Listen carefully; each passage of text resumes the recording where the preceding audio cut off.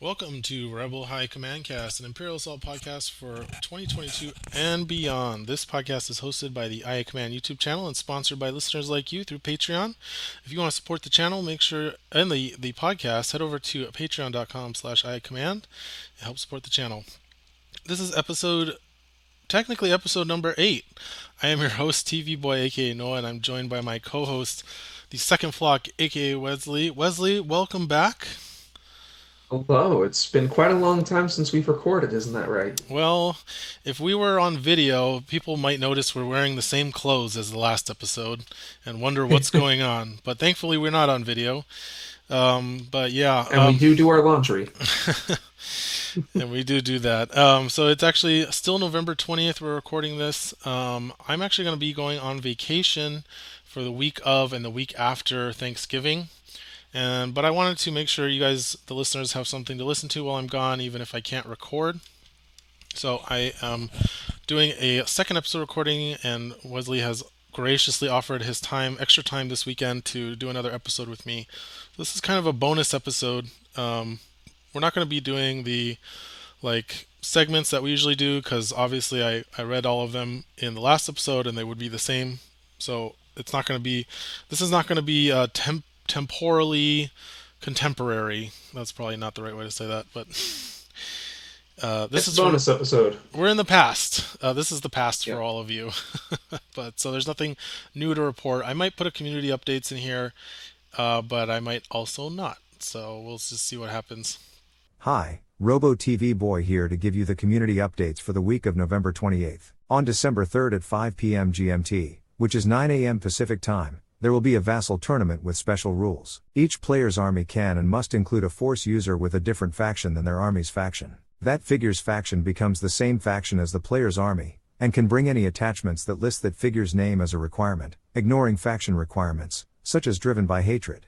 That figure will also lose and gain traits based on the army's faction. Check out the link in the description for more details and for the link to sign up. There will also be free vassal tournaments for regular IACP without any special extra rules happening on December 10th and December 17th. These will be 3-round tournaments and the top player from each tournament will play off against each other to win the grand prize of a full set of printed Season 7 deployment cards.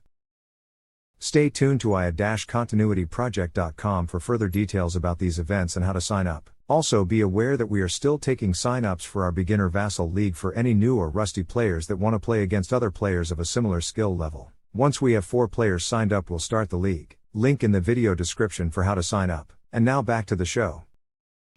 So for this episode, I thought it'd be interesting to talk a bit more about campaign because we have said in the past that we do want this to be a kind of all-encompassing Imperial Assault podcast, which means talking about not just about skirmish, not just about ICP, but about campaign as well. Because I've heard some people like to play campaign. I guess. Yeah, some people. I don't know those kinds of people, but A small section of the community. yeah, I think we all know it might be kind of flip of the script right there. So the main topic for today is going to be an interesting one that I think not a lot of people have talked about in content, but has been a ongoing discussion in the community if you look at like forums and social media, social networks and stuff. And that is the concept of playing the campaign either as a competitive game, so a winner, like a zero sum game where winner takes all, or as a narrative driven game, or as a like a flavorful game of like dungeon crawling and it's all fun and playing as the DM is what you usually see it labeled as for the Imperial player is like you shouldn't be so competitive about it. It's more of a role playing thing, and you should play it as a DM and not try so hard to win, but try to challenge your rebels, that kind of thing. So I think that's the two main kind of sides of the coin of campaign that we are going to discuss today. Right, right. It's a very interesting one. So I'm also glad to have you for this one, Wesley, because I think you're definitely playing more campaign than I am these days. I haven't really played a full multiplayer campaign in years at this point. But I did play a lot of them, so I'm pretty knowledgeable on this topic, but I think you're going to have more relatively newer experiences in this regard. Yeah, yeah, 100% agree there. So let's start off. How do you play your campaigns? Wesley, do you play as the Empire or do you only play as rebels? I do both. I think I tend towards Empire, but I will also take the rebel seat to let someone else play the Empire. So when you're playing as the Empire, how do you go about like competing with your rebel players? Are you competing with them or are you just kind of their guide through this wonderful experience that is the campaign? Right. So more recently, it's actually almost always been the competing route trying to defeat them, but uh, it always starts with me assessing the group and deciding, is this the group that wants to play to win? Do they want punches to be pulled? Do they want, the interesting mechanics and to go up against everything that the Empire has? Or is this the group that wants to throw some dice, kill some monsters, interact with some terminals, and most of the time come out as the heroes of the day? Because I have played a lot of D&D in the past as a dungeon master, and I love both sides of that. Optimizing all these units, the skirmish side player in me, but also the campaign player that the D&D, the dungeon master that wants to see the players have a good time, even if that means I'm not necessarily winning. So I feel out the enemy and figure out how to play from there.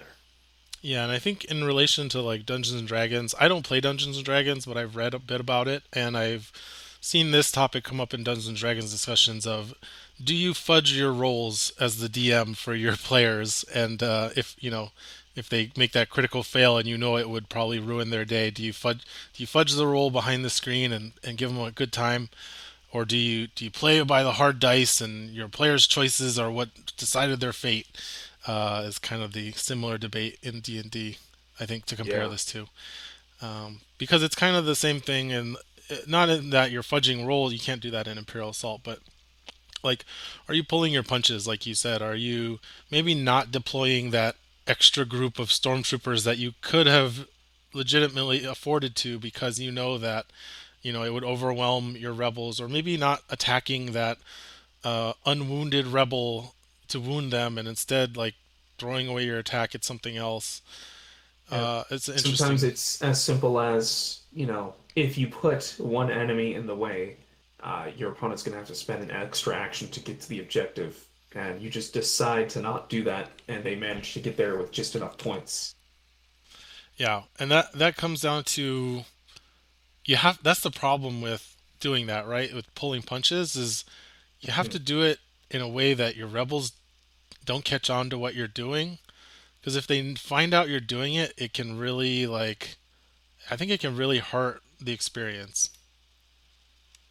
Yeah, that's another part. So I guess there's kind of three levels of play here and how competitive you are. There is the newer group of players that is very casual, and if you're a more competitive player and you're, playing skirmish matches, you kind of already know enough to play all of these mind games in your head and optimizations in your head and make those fudges, and they're very likely not going to find out that you've done that. Then there is the players that have played for a little while, or they play other board games a lot and they know the rules, but they don't want to get frustrated and have a good time. I think these are the trickiest to balance for. And sometimes it's more about like not revealing certain hidden information that you could have chosen to, so that they'll never have a way to know that you pulled any punches on them. And then there's the hardcore group, and that's the group that typically wants you to play your hardest to beat them. Yeah, so I think the example you gave of like you could block the door, but instead you just kind of put it in a random spot. Like I think that's a great way to pull punches without making it obvious that you're doing so. I think some of the ways I described were like you could win the game by you could clearly win the game by defeating that final unwounded figure, but instead you attack their wounded figure instead. Like that kind of stuff becomes pretty obvious. So I think there's like some skill you have to do. Now, I think not deploying optimally is probably another good way because that's hidden information. So your rebels are not going to know that you had that like perfect card in your hand to deploy, as long as you didn't tip your hand early. Um, Right. or even if you did, like they're often not going to be thinking about what's in your hand because campaign players just don't really think that way. That's more of a skirmish thing about thinking what's in your opponent's hand, that based on information you've been given. So that's another good way to do it. I think what you said about assessing your players is really good. Assessing your group. So for me, Hmm. I say what I did personally when I was still running campaigns back in like, I don't know, what was it, like 2016 through 2018 or 2017. Is I am a competitive player. I'm actually, well, I don't want to get into this too soon, but I like to compete. I like to make sure that people know that like I know how to play the game and that I'm not a pushover. It's just part Yeah. of my personality. So I will always start off at my strongest, like just playing as optimally as I can, assuming that most of the people I played with, like they were coming in from other games, similar miniatures type games. So I'm like, these are not like doe-eyed fresh newbies, like fresh into the gaming scene. This is just a new game. This game in particular is new to them. So I would bring my A game and whatever I was doing, and then that would be just for like the first mission. And if I could tell that like, okay, not only are they struggling with learning the rules or learning how it works, they're also having a really hard time with the strategy, like the innate strategy of the game, like things that are not tied to specific rules knowledge, but are tied to like just understanding how a positional based miniatures game works, and how you're supposed to do your tactics, and a dungeon crawler as well. And I'd be like, okay, Right. they're not up to the challenge here. I'm gonna crush them too hard if I do this, and I don't want to crush their spirit. So then what I would usually do is I would like put some kind of restrictions on myself to make it more challenging, so that I don't necessarily have to like play suboptimally, or that I can find the optimal plays within this tighter restriction. Like it's basically like a handicap, Yeah. for those that know about that kind of thing. And I found that was fun. And then also teaching them along the way. That was another good thing. Is like, you don't have to just throw them in the water and hope they can swim. Like you're trying to teach them, and you can do it subtly too. Of like, by the way, guys, keep in mind there is a time limit, and you don't win by killing all the figures on the table. That kind of thing. So, Yeah. and during the upgrade stages, that's really important too. I found like because upgrades, especially for the rebels, like if they pick the wrong upgrades, they are going to be really hosed later in the campaign. So I was often just as involved as the rebels were during the upgrade stage, and I would tell them like, I'm trying to help you guys. I don't want to see you guys struggling because of this. So I'm helping, like, because that's something. It's like, oh, are you just telling us what to pick because you know it's bad, or some people are like that. Yeah. So I would be involved with that and be like, hey, like I know this has been really good in my campaign in the past. When I use it as a rebel, you should think about taking that, or etc. Um, so that's kind of how I balance things myself. Uh, I think it's going to come down to knowing who you are, like as a player, and I think like knowing your player psychographic profile is really helpful in that. For people that don't know, it's a thing that comes from Magic the Gathering, is something their marketing team came up with, which is each player in a game, they have three, but there's two main ones for this one, which is Timmy and Spike. So Timmy is the player that is doesn't care so much about winning or being like proving their skill. They're more about having a good experience, having a fun experience, finding novel experiences, like just Hmm. being entertained by whatever's happening in the game. And then you have Spike, who wants to prove that they have a mastery, that they are good at what they're doing. They are interested in winning, but also interested in proving mastery. Is my understanding of those two profiles. So, knowing where you fall on that spectrum is really important. You have to ask yourself, like, am I a competitive person? Do I care really a lot about winning, or am I more on the side of like, I'm just having fun. I want to have fun, and I want these players to have fun as well. And you kind of have to know your players too, right? Because if Yeah. they're, although I mean, I know I'm rambling here. I'll give you a chance here in a second. I know. But you have to know if your players are spikes, that doesn't necessarily mean that it's correct to play spiky, because you might actually frustrate their spiky sensibilities by them losing a lot. You might have to hold their hand a little bit and then get them into the game so they can start playing optimally. And then you can bust out your super sweet Imperial combo. Right. Um, but if they're Timmys, you kind of just want to play it as a GM, as a dungeon master. Yes. Unfortunately, and then you have to think, well, maybe should I find another group that I want to play this with if I want to play Spiky, or you should probably be playing Skirmish, honestly. Yeah. But I I think understand. the funnest is when you have a group of Timmies and then you just play as a GM, for me, because that is when you don't have the rebels spending 20 minutes to take one activation. Interesting. Because that's what I've seen a lot lately in the more, we're all playing to the competitive high standard. They're staying there and agonizing over every move. And I'm like, guys, I'd rather, in my head, I'm sometimes just like, it's kind of getting late. I'd rather just lose and be able to put this cool figure on the board and shoot you a few times and watch it die. Um, Sometimes I feel like that. Other times it is fun to have the full competitive experience, see who can come out on top with the asynchronous gameplay.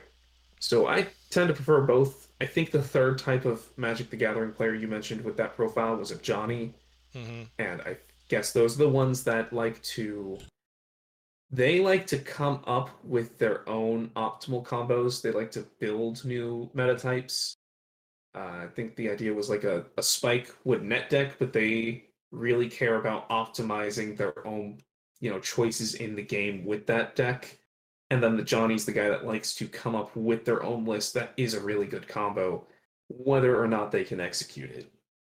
And that's how I see myself in skirmish, is I want to come up with my own lists that are really cool, and then I don't necessarily win with them. Yeah, in my experience, Johnnies have kind of been the worst players to play against as rebels. Like if they're in the rebel team, they tend to kind of throw a wrench in things. Being that Johnnies tend not to be super good team players. They're more worried about what their stuff does and how to maximize their own personal experience versus the team. And Mhm. also, like, when you're trying to create cool combos, those combos cost credits in as a rebel team, and so they tend Yeah, to Johnnies tend to turn into munchkins in my experience. So if you're on a rebel team and you know you're a Johnny, you might want to self-check, self-regulate that if you can. And yeah. I think I, skirmish, yeah, I'll defend myself here though. That's why I like playing the Imperials, so I get a full side to myself to come up with all that. But when I am a rebel, I will usually take a back seat and kind of let everyone else do what they want to do, and pick up where there's a little extra. Like last time, I think I wound up playing Code Tune through a full campaign, and I was like, "Yeah, I'm gonna give out tokens no matter what." You gave me, I think I took one 400 credit item throughout the whole campaign, and then the last mission gave it to the DPS guy. And I was like, yeah, I'll just stay here, do my thing, and let's hope we all have a good time. I'll be a little more Timmy when I'm on the team playing side.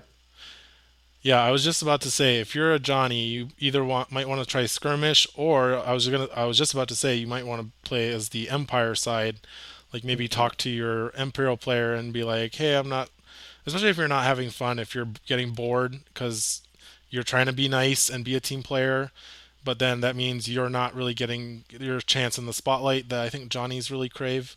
Like being able to play as the Imperial player, like you said, you have full control over everything on that side of the table, and you can set up these cool either combos or maybe thematic setups or whatever is like cool to you, and you don't have to worry about saving resources for the rest of your teammates to have fun with what they're doing.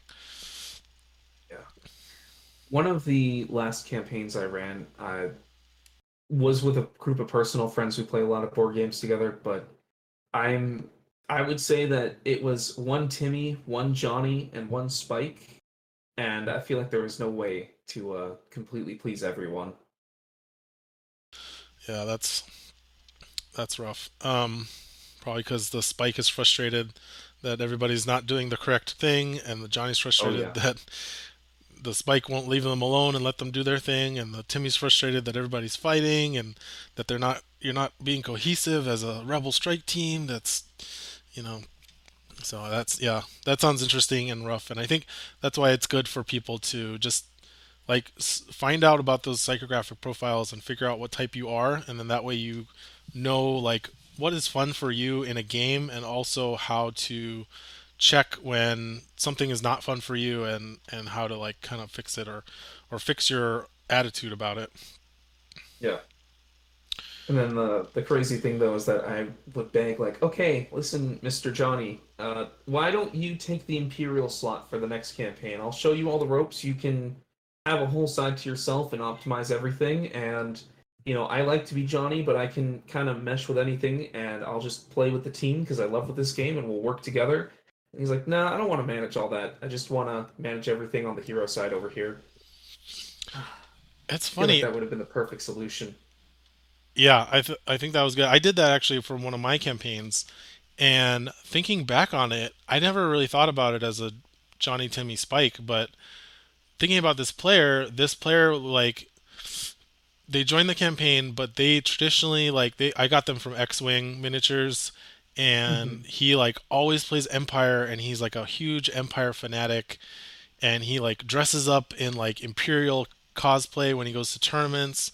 He's got like an officer's outfit and a hat with a big Imperial symbol on the shoulder, and he was not having fun playing as the rebels, both because I think because he didn't really want to be rebels, but also because he got stuck playing Saska as a Oh my God. so he was Oh, stuck as a support, and he had to just he was basically the mule of the team. He had to open all the doors, interact with all the terminals, and he never got to kill anything or like do anything interesting or give out, or he was giving out device tokens to people to make them better. So I think that was really, now that I think about it, I think he was totally a Johnny. Like that is totally a Johnny thing of like he's always expressing himself through his gameplay, and I think that was really hard for him to be a Johnny that was like trying to be a team player and trying to like sacrifice for the better of the group. And I did. I totally told. I said, "Hey, I noticed you're not really having fun, and I know you wanted you. I think you would be happier actually playing as the Imperial side, and I'll just set it all up for you. And then when we sit down, here's the cards, here's the mission. Go ahead and you play as the Imperials." And I think he had a much better time after that. And it's funny to think back on it in the framing of Timmy, Johnny, and Spike, because I think he was definitely a Johnny now that I think about it. yeah. Yeah, I think for my one particular group, it's I think Frosthaven's going to deliver pretty soon, so we Hmm. we got a different game to play with them. That's the sequel to Gloomhaven. Yes. Yeah. Interesting. I have one more thing to say about spikes. Because I was gonna say you had mentioned analysis paralysis with Timmy's, hmm and I've actually had the opposite experience, which it doesn't make your. I'm not saying you're wrong. I'm just this is some Well, anecdotal I stuff. don't think that's what I mentioned, analysis paralysis. Oh, what did you say about analysis Oh, I was paralysis? saying that with more competitive groups, they were taking longer to take their turns, Oh, but it's okay. because they were analyzing everything. It's not that they were paralyzed, it's that they were like, if we don't do it this way, we might all lose as a team. And they would have a 20-minute debate over, whether to take the one movement point left or right. And it could have made a big difference. Okay, so then And I it was misheard you. justified. It just takes a long time to play that way. Okay, yeah, I misheard you because then I totally agree. That's what I was gonna say. Is in my experience, the spikier players tend to have take longer with their turns compared to the Timmies who are just like, oh, I get to go. Okay, I'm gonna move here and shoot that, and I'm done. Yeah. Yeah. Okay, so yeah, so I think that is. I thought this would be a more meaty topic, but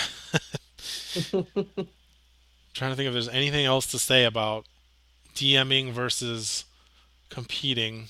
Um, I will say, here's what I'll say. I think a lot of people come at this discussion with the mindset of campaign is not balanced, and it cannot be a satisfying competitive endeavor.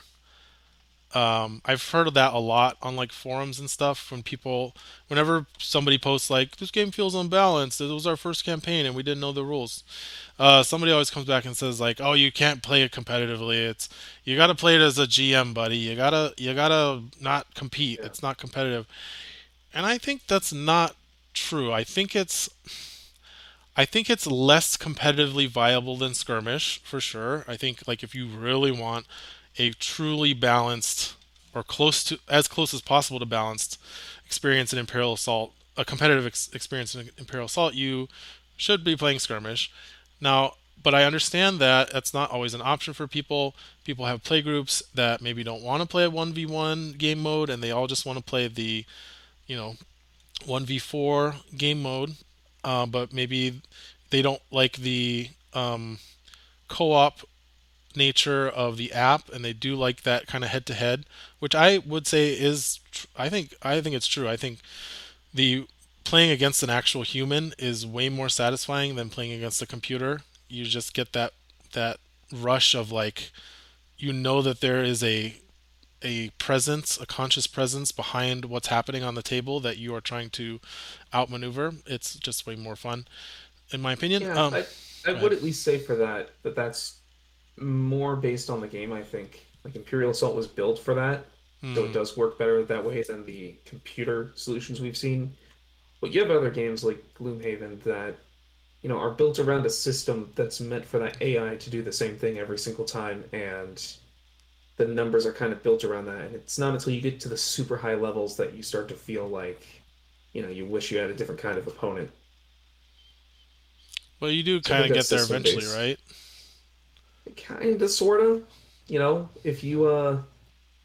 If you're trying to 100% everything and you get to the highest level and you've spent way more time than the developer ever thought that a sane table of people would on the game, then yeah, you kind of start to get there a little bit. But it's like there's always a good amount of difficulty with that game until you get to like, levels 8 and 9 out of 9. Yeah, and I think it does come back to Timmy versus Spike. I think Timmy's will enjoy the experience, whether it's a human pulling the strings or if it's just a computer making things happen. It's as long as the experience is fun, it's fine. And then I think a spikier player will miss that human presence on the other side to prove them to test their metal against, and eventually want to play against the human. I should say I am a Timmy and a Spike. I consider like I find myself pretty much equally drawn between those two, and I have no really Johnny inclinations. Um, but that spikiness does come out in me. And I was going to say that competitive campaign can be fun. If both sides are equal and you don't have like some of the broken stuff in campaign, which I actually want to make a video about, like some of the brokenness in campaign that you should take out of your campaign games because it Ooh, can that's a good one. it can be broken. There's some stuff in campaign that is pretty busted and really just shouldn't be played at all. And Okay, that if you wanted to make like let's say, an episode of this about it and then later condense it to like a video guide, that would be a good idea. Yeah, I was thinking just a list. There's like Mhm. these cards you should not play in campaign. You should take these cards out of your campaign box, put them in another box, and never touch it until you are going to sell your box. You're going to sell your Yeah, I collection for feel some like reason. hired guns go there. Ooh, that's a hot take. That's a hot one. I thought about them. They're not currently on my list, but that is an interesting one. I mean, I don't know, especially after I was trying to play test your one game and got that pin them down card to work with them. That was kind of brutal. Now that one is on the list. Hired guns are S tier for sure, but I don't have them on my like this will ruin your game if you play it list. Sneak peek on that. Um, what was I gonna say? Oh yeah, so if you don't have those specific cards that do break the game and kind of ruin the experience, like I think it can be once your rebel players are like have had one campaign under their belt and they have figured out like how to play correctly and what are the good upgrades and stuff. Like they can be, the rebels can be really challenging to play against as the Imperial player.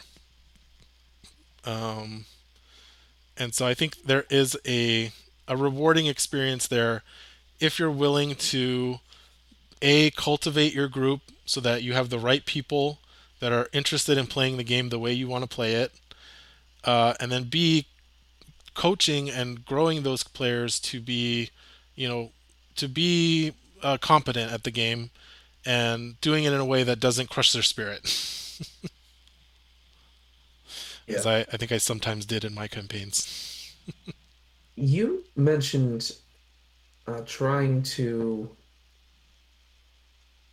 I think I just lost the train of thought there, Oh, but I'll tell you if it comes back. was it something I said this during this recording?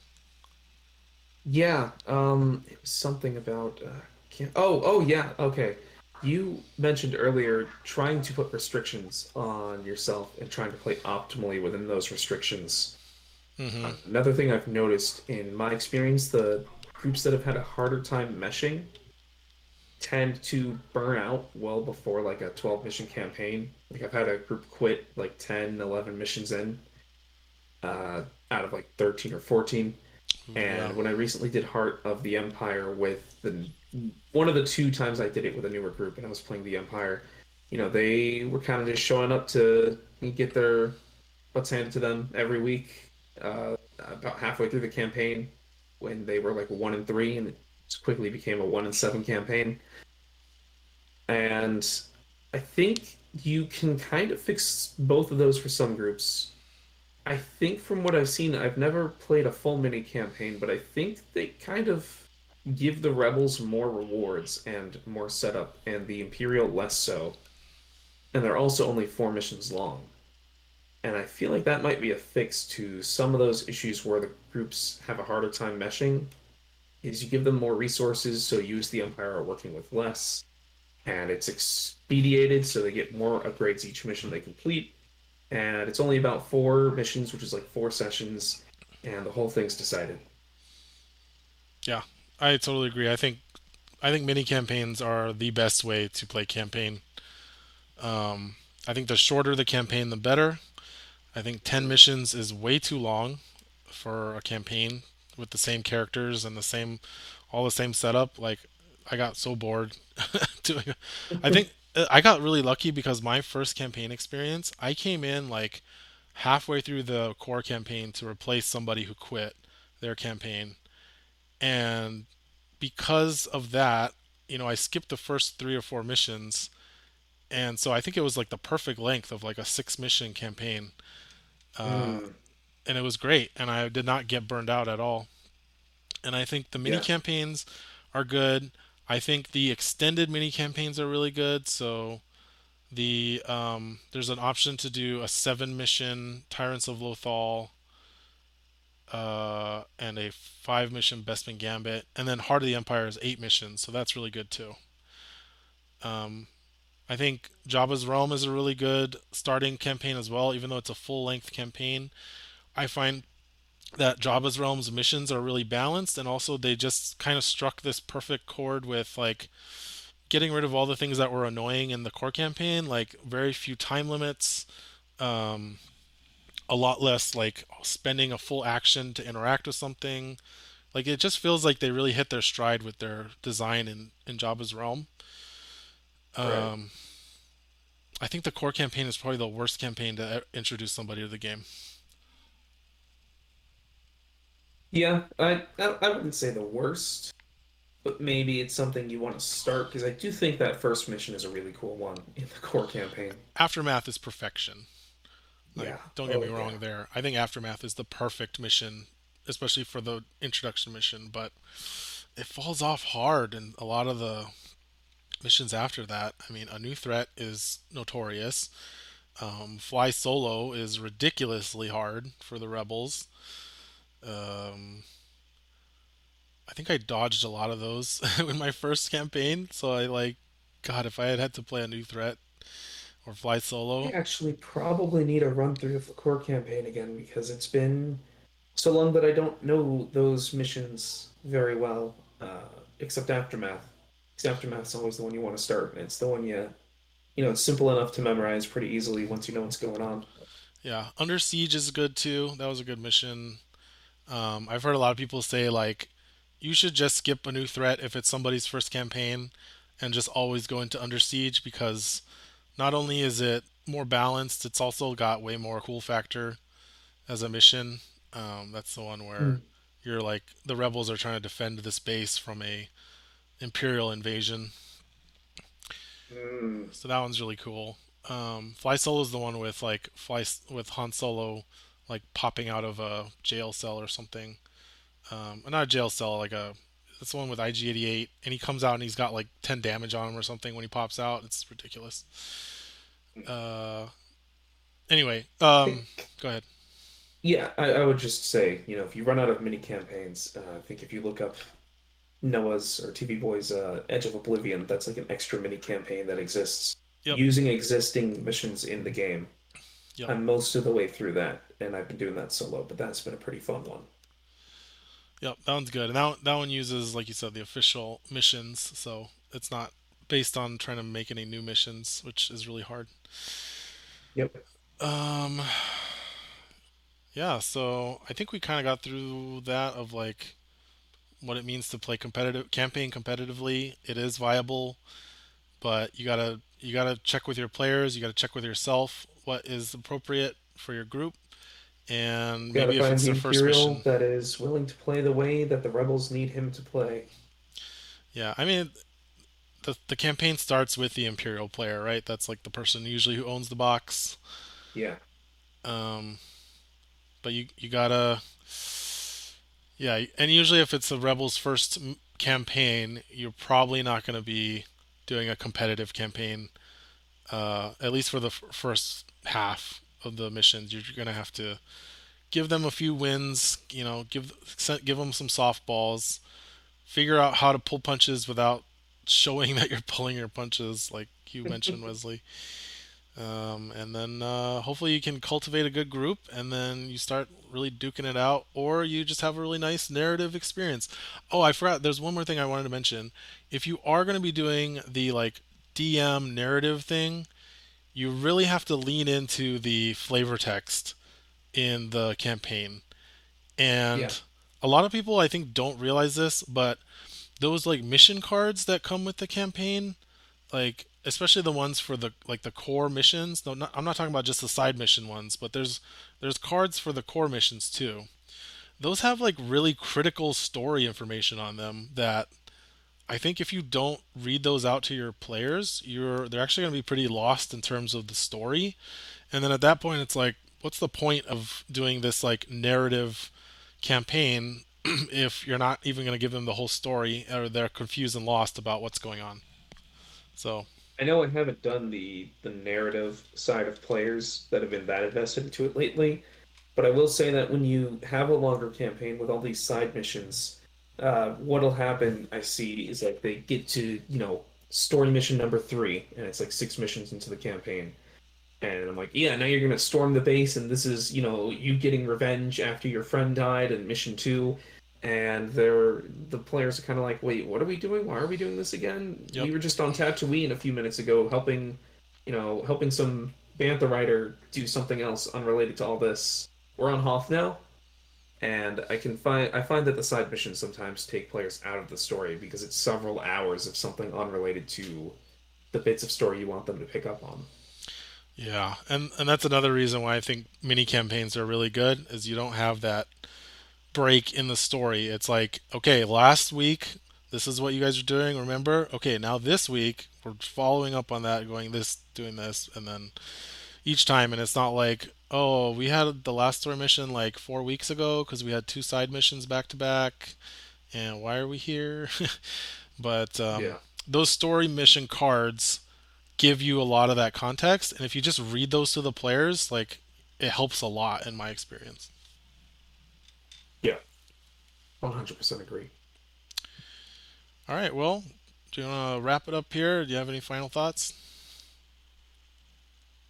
No, I don't think I do. Covered pretty thing every thoroughly. We've squeezed a good 40 minutes out of this We topic. We did. We got a good 40 minutes out of this topic, and hopefully that's entertaining for everybody. And I should be back recording new episodes with Wesley after the first week of December. So hopefully we'll have some more new stuff to talk about, and we'll have some discussions to be had about Imperial Assault. Hmm. All right, thanks everybody for watching. Wesley, you have a YouTube channel you want to plug? I do, and I usually plug that, but this time I would like to just plug the IACP Discord, specifically because if you're looking for a group to find campaigns games with online, we do have a campaign play text channel, and it's active enough that we get campaigns going, you know, all the time, and it's usually one going on at a time. But if we get enough players, we could potentially see, two groups floating around this channel all at once. So if you're looking to play a campaign with new people online, whether you want to be a Timmy or you want to be an Empire or you want to be a Johnny or a Spike, head over to Campaign Play on the Imperial Assault Continuity Project Discord and just reach out. Everyone's really friendly. Yeah, totally. All right, thanks everybody for listening. We'll catch you on the next episode. Stay frosty.